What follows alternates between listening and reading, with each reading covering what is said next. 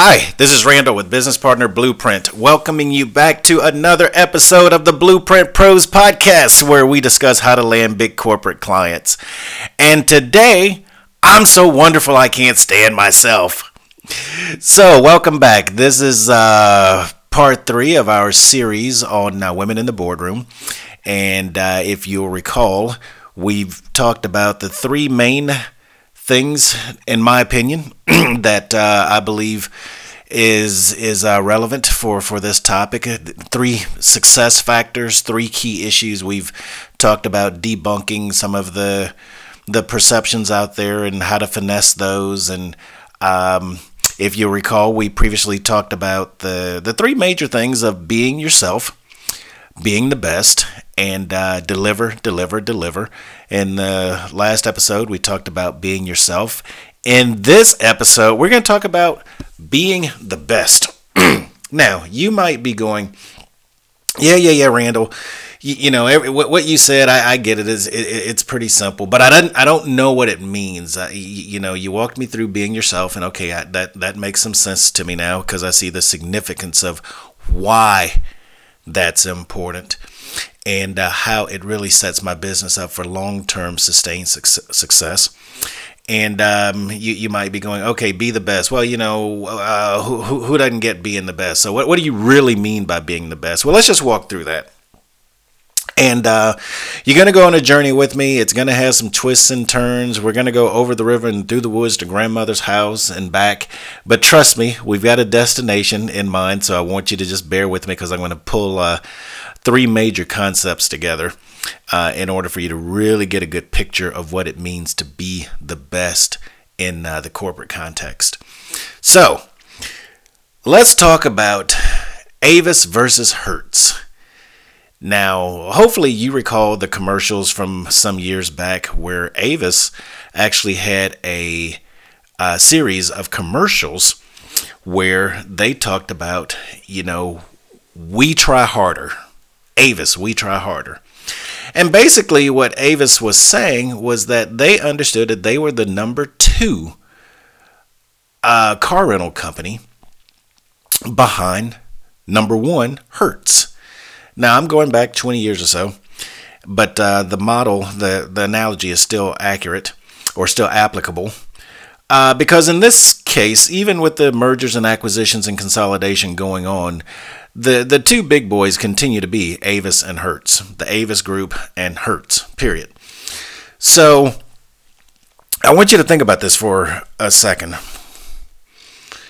As you think about those 2, and, it's not to say that you haven't had a bad experience, but as you think about those 2, would you say, yeah, for the most part, those are the 2, and as those 2 move, so goes the industry. Now, this has nothing to do with Uber and Lyft and, those kinds of things. This has nothing to do with, specialty things. It's more to do with, for the most part, would you say that as you start thinking about the 2 top brands out there, you would still say it's Avis and Hertz this many years later? And, you can verify that by looking up their numbers and this, that, and the other and whatnot. They are. Okay, just FYI, they are. All right. But here's the interesting thing about it. You come back and you say most any conversation you're going to have about the rental car business, it's going to be how do you stack up against those 2? All right. Those 2 are considered best in class. Okay. Best in class. Now, I want you to think about this. I want you to imagine that you're in a conversation with a corporate employee, and imagine if they perceive when they're talking to you that you are best in class. There you go. There you go. You've solved the problem. If you're perceived to be best in class, then you've done the work to earn your spot in the boardroom. If they believe that you have something that is either best in class or can help them get to best in class, then you're there. I mean, think about this for a second. Let's look at the opposite. Under what circumstance would you, as a business owner, want to put your business at risk by working with the worst in class? You wouldn't, right? Okay, so we can take that off the table. And under what circumstances would you say, let me go at the middle of the road? Well, you might do that based on cost and if the risks are low, but it wouldn't be your first choice, right? Your first choice would probably be, let me get the best that I possibly can for the available budget I have, if not the best, period. All right. So, if we're talking about Fortune 500s, Fortune 500s are not consciously going out and looking for the worst or looking for mediocrity. They're looking for the best. So, as we talked about on previous episodes, some of the components of being the best are your subject matter expertise, your domain knowledge, and your ability to crystallize the value that your company offers within the context of the systems and processes of your customers. If you can show them how this saves them money, they're like, come back in. We got more and more and more work for you. So let's talk about it a little bit more. All right, now you've been somewhat perceived to be best in class, but there's got to be evidence of it. So let me take you back.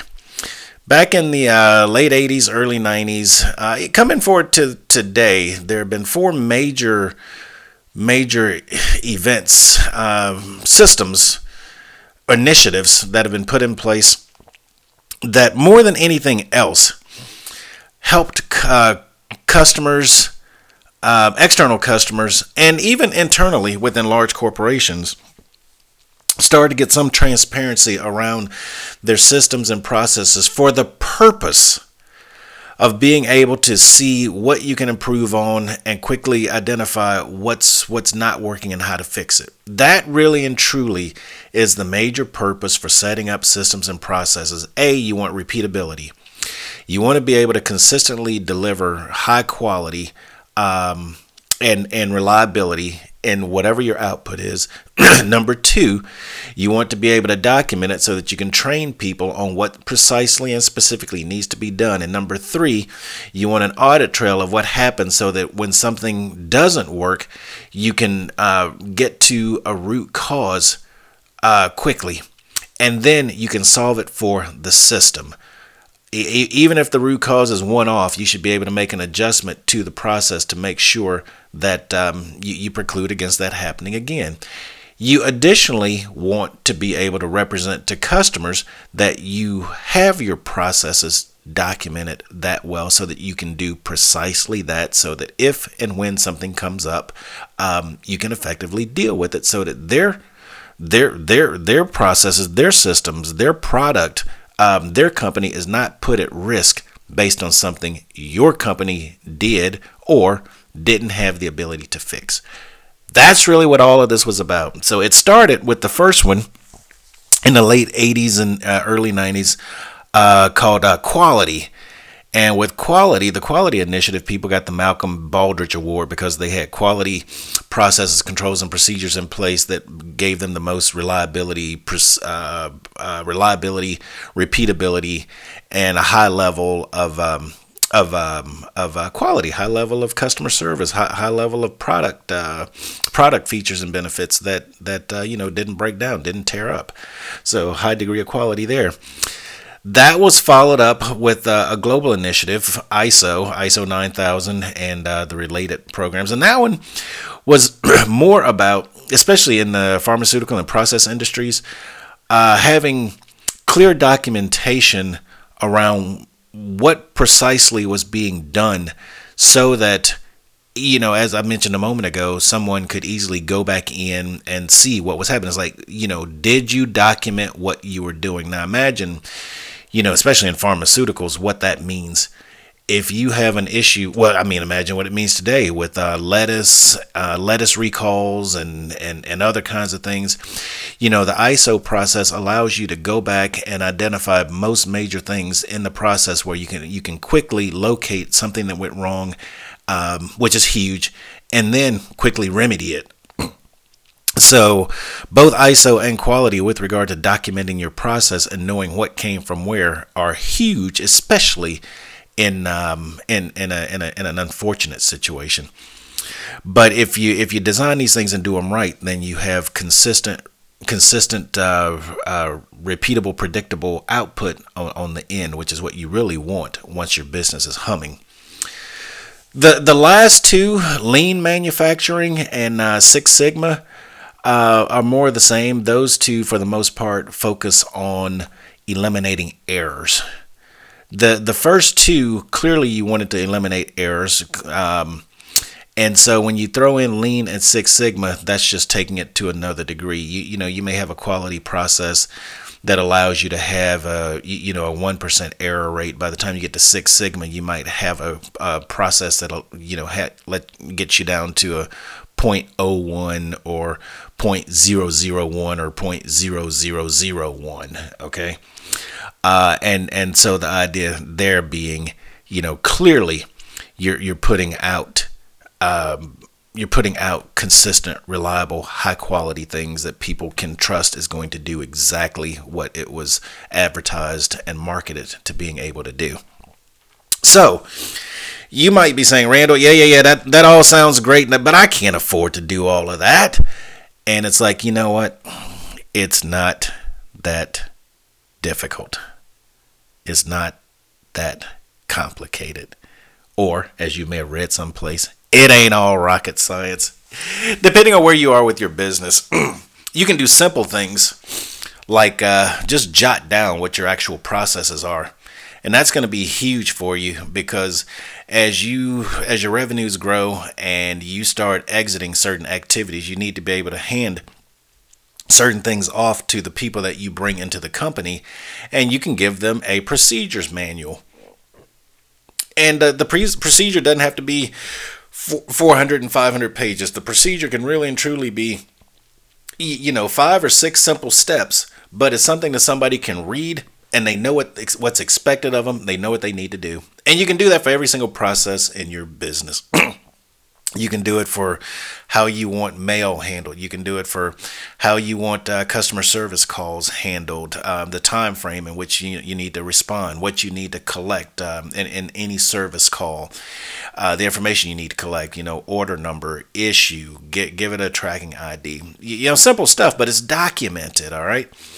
You can actually hire companies that can actually send you procedures manuals. You can actually buy those. You can just do an internet search on procedures manuals for sale, and you can go to websites and people will tell you, they ask you about your industry, this, that, and the other, and whatnot, and they'll ship you those. And so having that becomes huge. And I want you to think of it in this regard, why it's huge.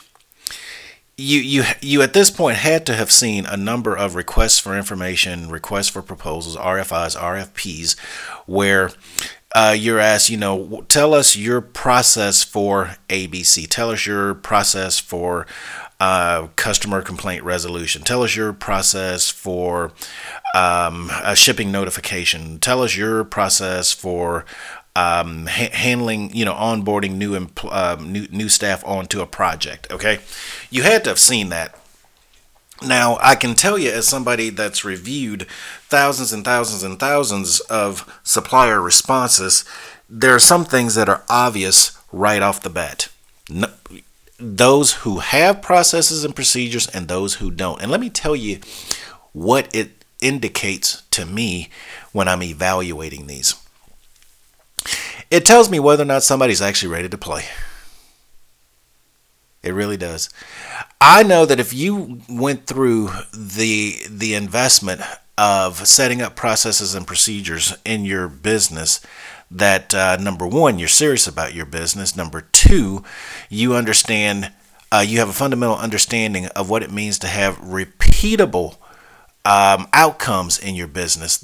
As I mentioned a moment ago, the primary reason for having systems and processes is for the purpose of having repeatable outcomes that you can hold people accountable for. Did you do what the procedure called for? Not are you making it up at each and every turn?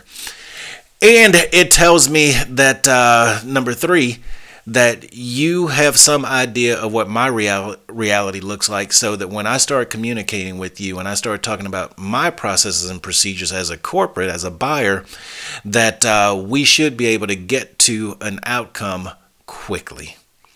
Now, that doesn't mean I'm married to processes and procedures, because if there's an opportunity to improve upon them, I'm going to take them. But having a conversation with somebody that understands the significance of them makes for a much easier conversation. Now, you might be saying, okay, Randall, I got the concept around Avis and Hertz and number 1 and number 2 and being perceived best in class, but I don't know what this whole conversation around quality, ISO, Lean, and Six Sigma has to do with being the best. Exactly the same thing. That's what it has to do with it. If you have those things in place, whether you're starting up or whether you've been in the game for a while, what that speaks to is that you have done the work to be credible to start having these kinds of conversations with the big boys, that you have the basic building blocks in place to have a business that they can insert into their operations and not really have to worry about, not really have to think twice. But let me rephrase that. They don't have to worry as much about, because they can work with you and look in your processes and procedures and see how it overlays with theirs and figure out how to make them work seamlessly. That's why you want it. And that lets them know that you're ready to play. You're ready to do business. It gets you in the conversation of being the best. And when they go and evaluate you, then they can come back and say, in their due diligence, we found processes and procedures that we believe that can produce what was represented. And that brings us to the third item. What really goes on in the boardroom? All right, what really happens there? It seems to be like a lot of mystery about it. There's really nothing mysterious about it. The boardroom is very simple. The boardroom is where you are making major decisions on issues that have either come before you, or setting strategy and direction for what you expect to come. And you come to the boardroom with people who are supposed to be the experts in their field, with the ability to do whatever it is they represent can be done. You caught that? You want experts in the field with a proven track record of getting things done, bringing the best information available so that quality decision making, effective decision making can be made. That's it. That's it.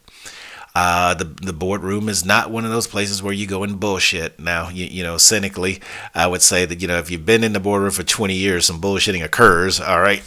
However, the expectation, especially for you as a supplier, the expectation is that if you come in and you make a representation, a number of things have occurred. Number one, you earned the right to be there. Okay.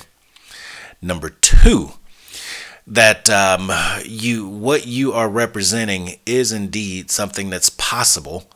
Because you should be an expert in your field and you should have all available information to substantiate what you're representing. And number three, whatever it is that you represent that your company can do, there should be sufficient evidence to substantiate that claim. All right. That's really it. Now, think about this. If you're being yourself, you're being honest, you're being authentic, you've got a proven track record, then there's really nothing intimidating about it. Not all business is good business. If your representation doesn't get the order, that could be a blessing. All right, so this is not the opportunity to go in and overstate and misrepresent and do all this. This is one of those things where, when you're an expert in your field, you have a pretty good idea of what will and won't work. And a lot of it comes from what you've done with other clients before you even got into the boardroom for the Fortune 500. All right. Therefore, there's nothing to be intimidated by. There's nothing that disadvantages any one person over the other person. The real issue is, as we talked about, being the best and being yourself. All right. And being the best is huge. So that's why, as we said, being number one, number two, being best in class, understanding the significance of what it means to have processes and procedures and what that tells a corporation or a potential customer about you and your business savvy, your business knowledge, and your understanding of what it means to run a sustainable business. As well, what it means when you walk into the boardroom, just the sheer understanding of why you're there, what you're supposed to be bringing to the party, and the significance of whatever commitment you make. You now have figured it out why being the best is significant.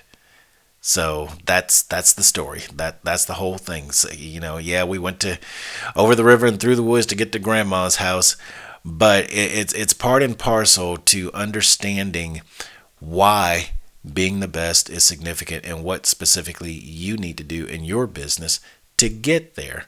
And it's really not hard work. Don't be intimidated by this. Once again, as I mentioned, depending on where you are in your business, you can actually purchase procedures manuals for different things. You can hire third parties to come in and help set up procedures for you, or you can have an internal initiative where you actually go through, audit your internal procedures and document exactly what you're doing and look for improvements anyway. Truth be told, Fortune 500s do that every day. They go through audit processes regularly looking for opportunities for improvement. When they bring suppliers in, that's actually what they're hoping for, is that they can see some process optimization, if not complete process elimination and improvement. So that's what they're looking for, and they're looking for the best to come in and help them and work with them. So there you have it. We've covered being yourself. We're covering being the best. And in the next episode, we're going to talk about deliver. So moving on. Please go to www.blueprintpros.com and get on our email list. I really appreciate it. You can stay up to date on new episodes and other exciting news. And, oh, by the way, I've put a feature in there where you can actually leave me a message. And depending on what you're sharing, I may play your message on one of the podcasts, or if you give me your approval, put it out there and share with people what you had to think. So, go to www.blueprintpros.com, get on the email list, and leave me a message. Communicate to me. Let me know what you think about the episodes so far and any topics you'd like for me to cover. This is Randall signing off. Have a wonderful day. Bye.